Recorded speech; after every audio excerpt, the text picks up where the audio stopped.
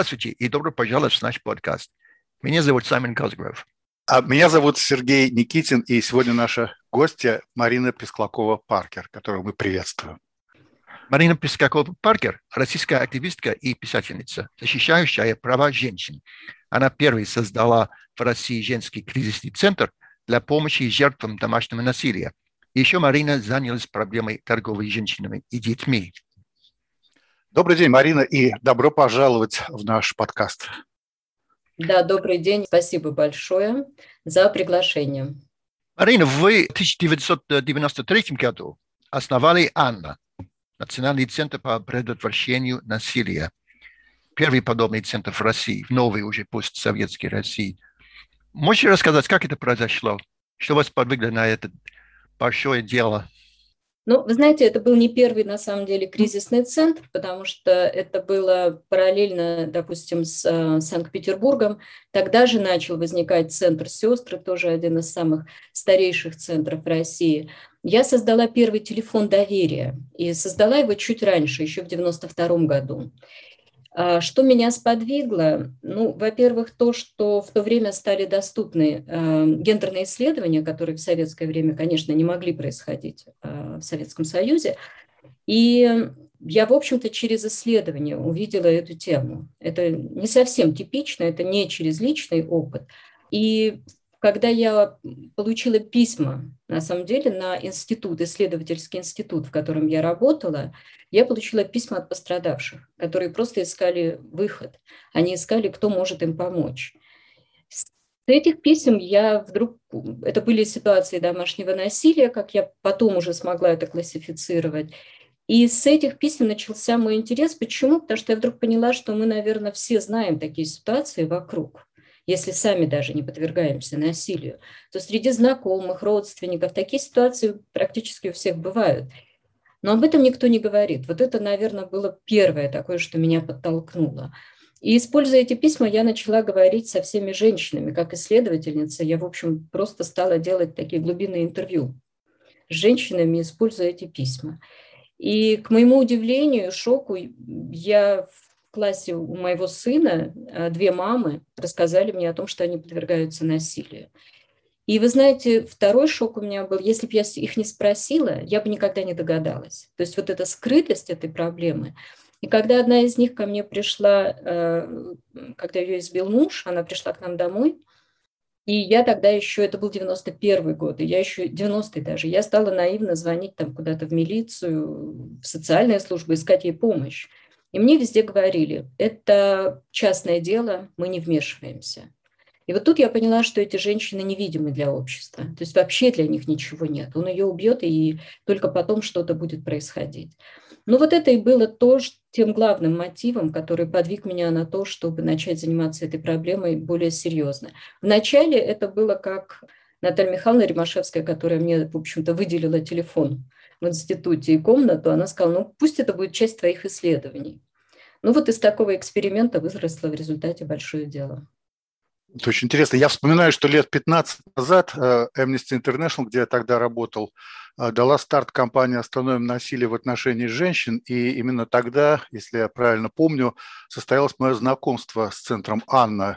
Мы общались и с вами, и с Ларисой Панариной, Ириной Матвиенко, Андрей Синельников был тоже с нами. И это было очень интересно. Вот скажите, вот первые годы, как это все было, вот, скажем, мешало ли вам государство, была ли такая нервная реакция со стороны граждан, со стороны государства или правоохранительных органов? И чем вы занимаетесь, какими видами деятельности? Вот я вспоминаю, что офис ваш тогда был в замечательном таком старинном домике недалеко от Курского вокзала. Вот в чем тогда занималась Анна, организация Анна? Вы знаете, я очень хорошо помню эту кампанию, потому что благодаря этой кампании мы получали очень много открыток. То есть мы там из Франции, отовсюду получали, нам почтальоны приносили мешками открытки поддержки. И они у нас там по всему офису были развешаны, это было очень круто. И мы эти открытки показывали на наших сетевых конференциях, потому что, понимаете, когда работаешь на земле с такой проблемой, это очень тяжелый эмоциональный труд в первую очередь. Когда я начинала в 92 году, я была одна. То есть одна в каком смысле? Ну, буквально на самом деле одна. Телефон доверия я начала одна, потому что я просто... У меня не было денег нанять кого-то, я не знала, что такое грант. Я даже не понимала, что на это какие-то средства кто-то может выделить. И я год проработала одна на телефоне доверия. И, конечно, за первый год я проконсультировала где-то 700 женщин и выгорела полностью. То есть это было серьезное выгорание. Но, к счастью, я тогда познакомилась с Наташей Гайдаренко, которая создавала центр «Сестры». Она услышала мое интервью по радио и позвонила мне и сказала: ты знаешь, нас двое в Москве, давай держаться вместе. И вот мы с ней стали держаться вместе, и в 1993 году мы тренировали первые группы телефонных консультанток для наших обеих центров вместе. И привлекали кого могли в то время, потому что, в общем-то, литературы и особенно знаний еще на эту тему было очень мало. Меня тренировала женщина из Швеции, тоже приезжала в Москву на свои деньги, жила у моих родителей. И, в общем, все это был волонтерский труд. И чем занимался тогда Центр Анны? Ну, во-первых, знаете, вот в начале сопротивления от государства не было. Было любопытство, и, наоборот, мы очень много сотрудничали. Благодаря нашему сотрудничеству Министерство социальной защиты открыло первое убежище в 1996 году. Я помогала им писать вот этот протокол по созданию положение по созданию социальных гостиниц, они это назвали. Они не могли это назвать убежищем, потому что в законе как тогда, так и до сих пор понятия домашнего насилия у нас нет. Поэтому они, чтобы вписать в те статьи бюджета, которые было возможно, они это называли теми понятиями, которыми можно было назвать. Было очень много любопытства и интереса от средств массовой информации. Знаете, вот очень помог, например, тогда помогла радиостанция «Маяк». Они мне каждое воскресенье давали час прямого эфира, чтобы я рассказывала о домашнем насилии. И это был прямой эфир. Я могла рассказывать женщинам о том, как распознать, что это домашнее насилие, почему и как они могут мне звонить. И тогда еще мне звонили со всей страны, не только из Москвы, потому что, и даже, кстати, из соседних республик, это еще был Советский Союз. И технически это мне было дорого. Ну, а время, про которое вы говорите, уже тогда мы работали довольно плотно с государством, мы разрабатывали тренинги, помогали полицейским, помогали судьям, помогали врачам понимать, распознавать домашнее насилие на ранней стадии, потому что это именно та проблема, с которой лучше всего работать на ранней стадии. Ранняя интервенция всегда более эффективна. И уже тогда мы протренировали по стране очень много организаций, уже у нас была наша такая всероссийская сеть, которая, в общем, работает и сегодня. Марина, когда вы говорите, что горячая линия, и вы дали консультации по телефону, то есть в начале, вот в ранние годы, если женщина звонила, вы дали что, юридические какие-то советы, или что это было, каким образом вы помогали тогда? Знаете, у меня идея создания телефона доверия пришла от чего? От того, что я больше не знала, что делать, как помочь. И я назвала это не горячая линия, потому что я не могла действовать, как могло бы действовать государство в данном случае. Поэтому это был именно телефон доверия. То есть они могли довериться и рассказать мне свои истории. Я могла их выслушать без осуждения. И в то время я понимала, насколько это важно, потому что куда мы ни приходили, везде говорили, что она сама виновата. И эти женщины ко мне и звонили, и обращались именно потому, что знали, что я их не буду осуждать. Это первое. Второе, конечно же, по классике работы подобного телефона. Там есть несколько этапов консультирования. Первое, это важно распознать, это просто семейный конфликт или это семейное насилие. И часто эти понятия путаются. И именно поэтому никто не обращается за помощью, потому что думает, что это случайные события, а на самом деле это уже системное насилие. Вот это то, что нужно понимать. Второе, в зависимости от запроса женщины, конечно, это было, например, если она собиралась остаться в этих отношениях, то я помогала ей выработать план безопасности, что тоже очень важно. То есть что она будет делать в момент опасности. Мы с ней вычисляли все ее варианты, куда она может убежать, где она может оставить копии документов и так далее. Ну, планы безопасности, они, в принципе, по всему миру примерно одинаковы в данной ситуации. Отличаются только в том случае, если есть хороший закон о домашнем насилии, который помогает женщине обратиться сразу в систему. И есть убежище, куда она может уйти, есть охранные предписания, ордера, которые ее защитят и так далее. Особенно в начале 90-х не было ничего. У меня были случаи, конечно же, я думала, что буду только консультировать по телефону. Это все прекратилось в течение первых 3 месяцев, и одна женщина мне позвонила, сказала: я не буду говорить по телефону, но мне нужно к вам прийти. Вот я должна к вам прийти. Она ко мне пришла. И вот она мне с порога говорит: вы знаете, я боюсь, что мой муж убьет меня, и никто не будет знать. Я, конечно, не готова была еще к таким. Я сидела, думала: господи, да, куда я вообще, что я сделала, что я с этим буду делать. Один из первых таких моих кейсов был.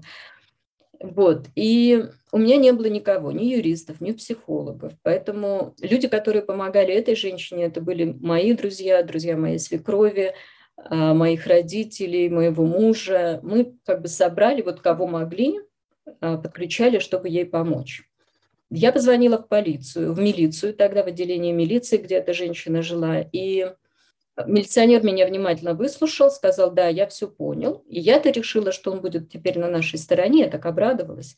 А она потом ко мне приходит и говорит: вы знаете, милиционер пришел к моему мужу и сказал: я тут слышал, ты жену бьешь. Так вот бей тихо, а то мне почему-то тут общественные организации звонят. Давай без шума, мне шум не нужен. Вот такая была в начале реакция, значит, милиции. Я вам могу сказать, что с годами она по-разному менялась, и я думаю, что на сегодняшний день государство лучше осознает эту проблему. И мы можем потом поговорить о том, почему такая ситуация с законом.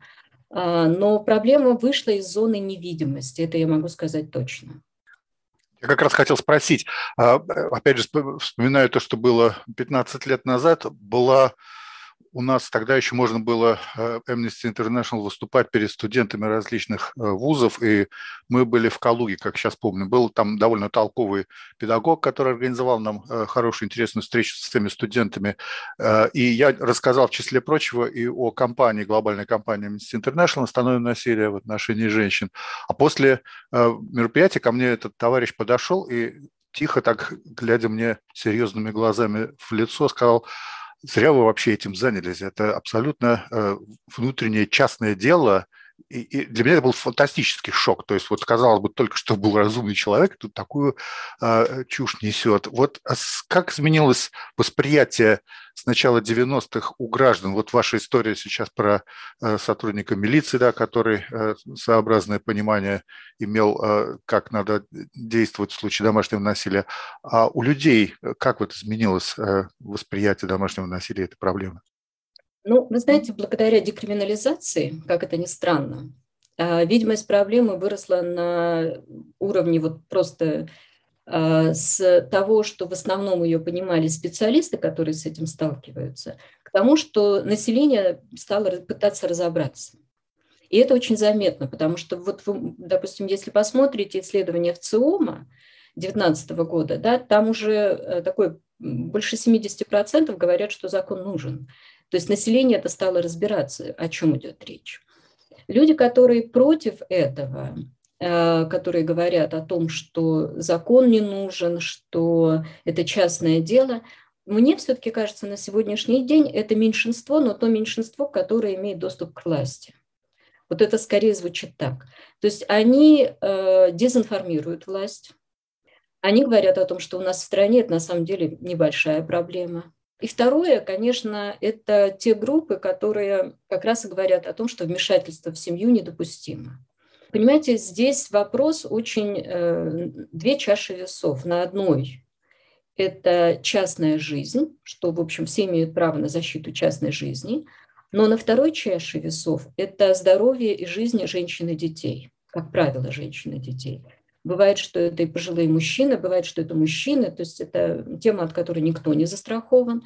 Но это две чаши весов, которые не совсем равнозначны. Защищать частную жизнь тогда, когда есть угроза здоровью и жизни, физическому здоровью, физическому и ментальному здоровью, буквально людей, и серьезная травма для детей, которые потом будут с этим разбираться всю оставшуюся жизнь, это неравнозначные, несравнимые вещи. Но, тем не менее, вот те группы, которые влияют на политику сегодня, они как раз принадлежат к той категории, которым по какой-то причине не выгоден закон о профилактике домашнего насилия. Мое ощущение, что это, конечно, еще здесь включено и само лобби абьюзеров, то есть людей, которые применяют насилие. Здесь это гораздо более сложный такой процесс. Плюс, конечно же, те группы, которые выступают против закона, это глубоко патриархальное такое сознание. То есть они совсем против прав женщин одновременно. Они считают, что роль женщины – это в первую очередь способствовать развитию демографии в России. Да? То есть, грубо говоря, именно воспроизводство населения.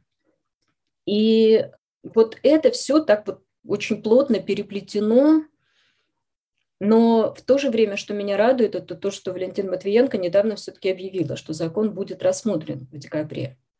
Я не знаю, какой это будет вариант закона, потому что очень не хотелось бы, чтобы они, например, в закон включили медиацию, потому что медиация опасна в ситуации домашнего насилия.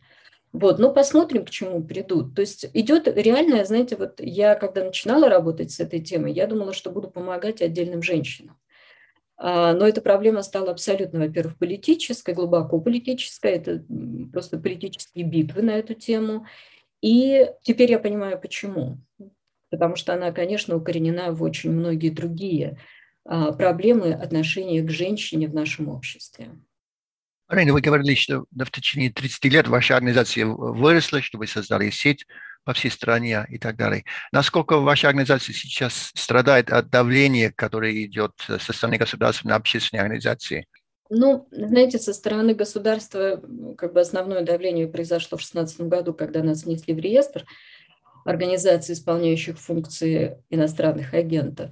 И, конечно, как и у всех, тогда это было эмоционально, потому что чувство несправедливости, когда ты отдаешь столько сил, времени и пытаешься сделать что-то лучшее для граждан своей страны, а потом получаешь такой ответ, конечно, это было болезненно. А в то же время не было иллюзий, потому что уже несколько лет вот эти радикально-консервативные группы, они на нас охотились. Сначала на меня, и распространяли в интернете много, PowerPoint-презентацию про меня сделали, показывали ее в Думе, в Общественной палате. Они меня сделали таком, в некотором смысле знаменитой, потому что люди, там, когда узнают мою фамилию, на одной конференции женщина так говорит: простите, а вы кто? Я назвала себя, она так: так это вы, я читала про вас. Я говорю, я даже догадываюсь, что вы читали. Вот. Но, понимаете, понятно, что через меня они пытались дискредитировать закон и тему. И на какое-то время им это удалось. То есть государство в данном случае, наверное, конечно, усугубляя закон, действие закона об иностранных агентах, конечно, всячески ограничивает нашу деятельность. Это понятно, и здесь я, в общем, оптимизма у меня никакого нет, потому что список лиц, физических лиц растет, и это, конечно, очень печальная тенденция. Но скорее вот нам больше приходилось еще обороняться и, в общем, и физически, в том числе, быть осторожными с радикальными группами. Вот та организация, например, которая недавно была объявлена экстремистской, мужское государство, вот они в том числе охотились тоже на меня. И в этом смысле то, что их внесли в списки экстремистских организаций, наконец, за разжигание ненависти к женщинам, это позитивный, наверное, скорее шаг.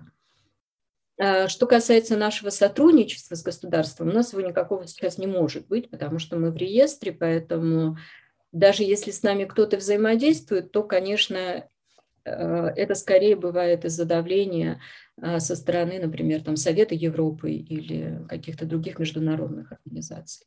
Но мы переключаемся сейчас, скорее мы понимаем, что нужно больше оказывать помощь пострадавшим напрямую, и мы сейчас скорее переключаемся, вот, в том числе вот в этой сфере расширяем свою деятельность. А как, на ваш взгляд, вам видится отношение церкви? Причем, в первую очередь, конечно, я имею в виду русскую православную церковь, но есть еще и католическая церковь, есть еще ислам, да, в нашей стране, там буддизм, причем там 4 основных религиозных деноминации. Вот в общем церковь и РПЦ, как они относятся к этой проблеме? В помощь ли они вам или не очень сильно в помощь? Это очень интересный вопрос, потому что на самом деле внутри РПЦ точно так же, как и во всем обществе, двойственное отношение к проблеме домашнего насилия. Потому что Мы, например, помогали создавать убежища совместно с церковью, и я знаю, что существуют по стране убежища. Мы взаимодействовали с Московской патриархией, которая проводила тренинги для священников. Я тренировала священников. То есть, понимаете как, я думаю, что ни одна религия не за насилие. То есть это очевидно. Да? Ни один из святых, которые известны, да, не говорил о том, что для того, чтобы в семье был порядок, жену нужно и детей нужно бить. И все религии, они скорее построены на принципе любви. Ну, по крайней мере, как это озвучено. Вот другое дело, как потом некоторые институты, уже как институты, да, они начинают, общественные институты, они это трактуют, и как они это преподносят, и почему. Поэтому я вам могу сказать, что, с одной стороны, я по-прежнему верю, что православная церковь может играть очень важную роль, и не только православная. Мы сотрудничали с имамами, мы сотрудничали со священниками, священники присылали ко мне пострадавших. То есть у нас есть такой опыт. Но для того, чтобы эта работа стала системной, конечно же, нужно, чтобы произошли более глубокие изменения. Для того, чтобы повсеместно, например, священники стали поддерживать пострадавших, нужно, чтобы они понимали и принимали эту проблему как проявление любви, да, а не как проявление контроля. Я ни в одной религии не видела призыва к насилию в отношении своих близких. Вот с теми религиями, с которыми я уже взаимодействовала, я не видела такого призыва.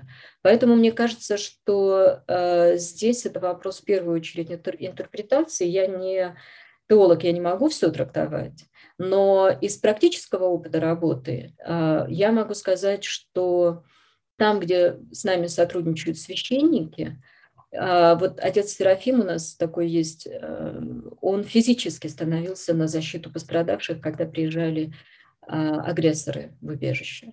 Поэтому здесь вот есть и пример такого служения гуманитарного со стороны священников, но также, конечно же, есть те, кто нас атакует и нападает на нас. Вот упомянули этот самый закон, который расширяется в области применения, как вот сказали, к индивидуальным гражданам теперь применяется сегодня пятница, и сегодня правозащитное сообщество ожидает новый список, потому что уже традиционно по пятницам это становится достоянием публики. Вот как вам вообще видится ситуация в России с правами человека в будущем и с домашним насилием, и в частности, как вот тоже одна из составляющих прав человека? Ну, вы знаете, это смотря о каком времени, конечно, говорить. Я верю в добро и справедливость, и в какой-то момент я знаю, что этот баланс восстановится. На сегодняшний день, конечно, ситуация очень сложная, как минимум. Она сложна. Почему? Потому что людям довольно сложно себя защитить, начиная с жертв домашнего насилия, потому что то, как закон сегодня работает, до тех пор, пока нет, допустим, переломов, да, то есть серьезных физических травм, это дела частного обвинения. А это означает, что пострадавшие сами должны доказывать государству, что они подвергаются насилию. Для травмированной женщины, которая живет в одной квартире с агрессором, это практически невозможно. Именно поэтому на сегодняшний день такая нагрузка на оказание помощи на общественных организациях. Доступ к убежищам у нас тоже, к сожалению, государственным убежищам ограничен либо пропиской, либо есть еще такое понятие, как бесплатный доступ только для малоимущих. А это означает, что женщина, прежде чем прийти в убежище, должна получить справку от мужа о его доходах. Ну, абсурд сам по себе очевиден. Поэтому важны и большую роль начинают играть, и все большую роль играют негосударственные убежища, которые могут принять пострадавших быстрее, с меньшими нагрузками на саму пострадавшую. И это только один пример того, как граждане могут защитить свои права. Что касается остальных прав, Вы знаете, тут проблема, наверное, с одной стороны в том, насколько сложно их отстаивать, а с другой стороны в том, насколько еще пока граждане не понимают наличие этих прав и не готовы ими пользоваться. Вот здесь это все-таки, на мой взгляд, по-прежнему у нас есть такая вилка в сознании самих граждан. И вот в этом смысле, наверное, молодое поколение, они все-таки сейчас более требовательны, им уже недостаточно того, что есть. Поэтому мы видим активность в основном молодежи. Ну, по крайней мере, вот такое впечатление у меня. И вот в нашей сфере тоже гендерного равенства молодежь очень активна сейчас. Как я вижу будущее? Как я уже сказала, я думаю, что когда-то этот баланс восстановится, но поработать нам придется еще долгое время над этим, и пострадать людям за это тоже придется, не без этого.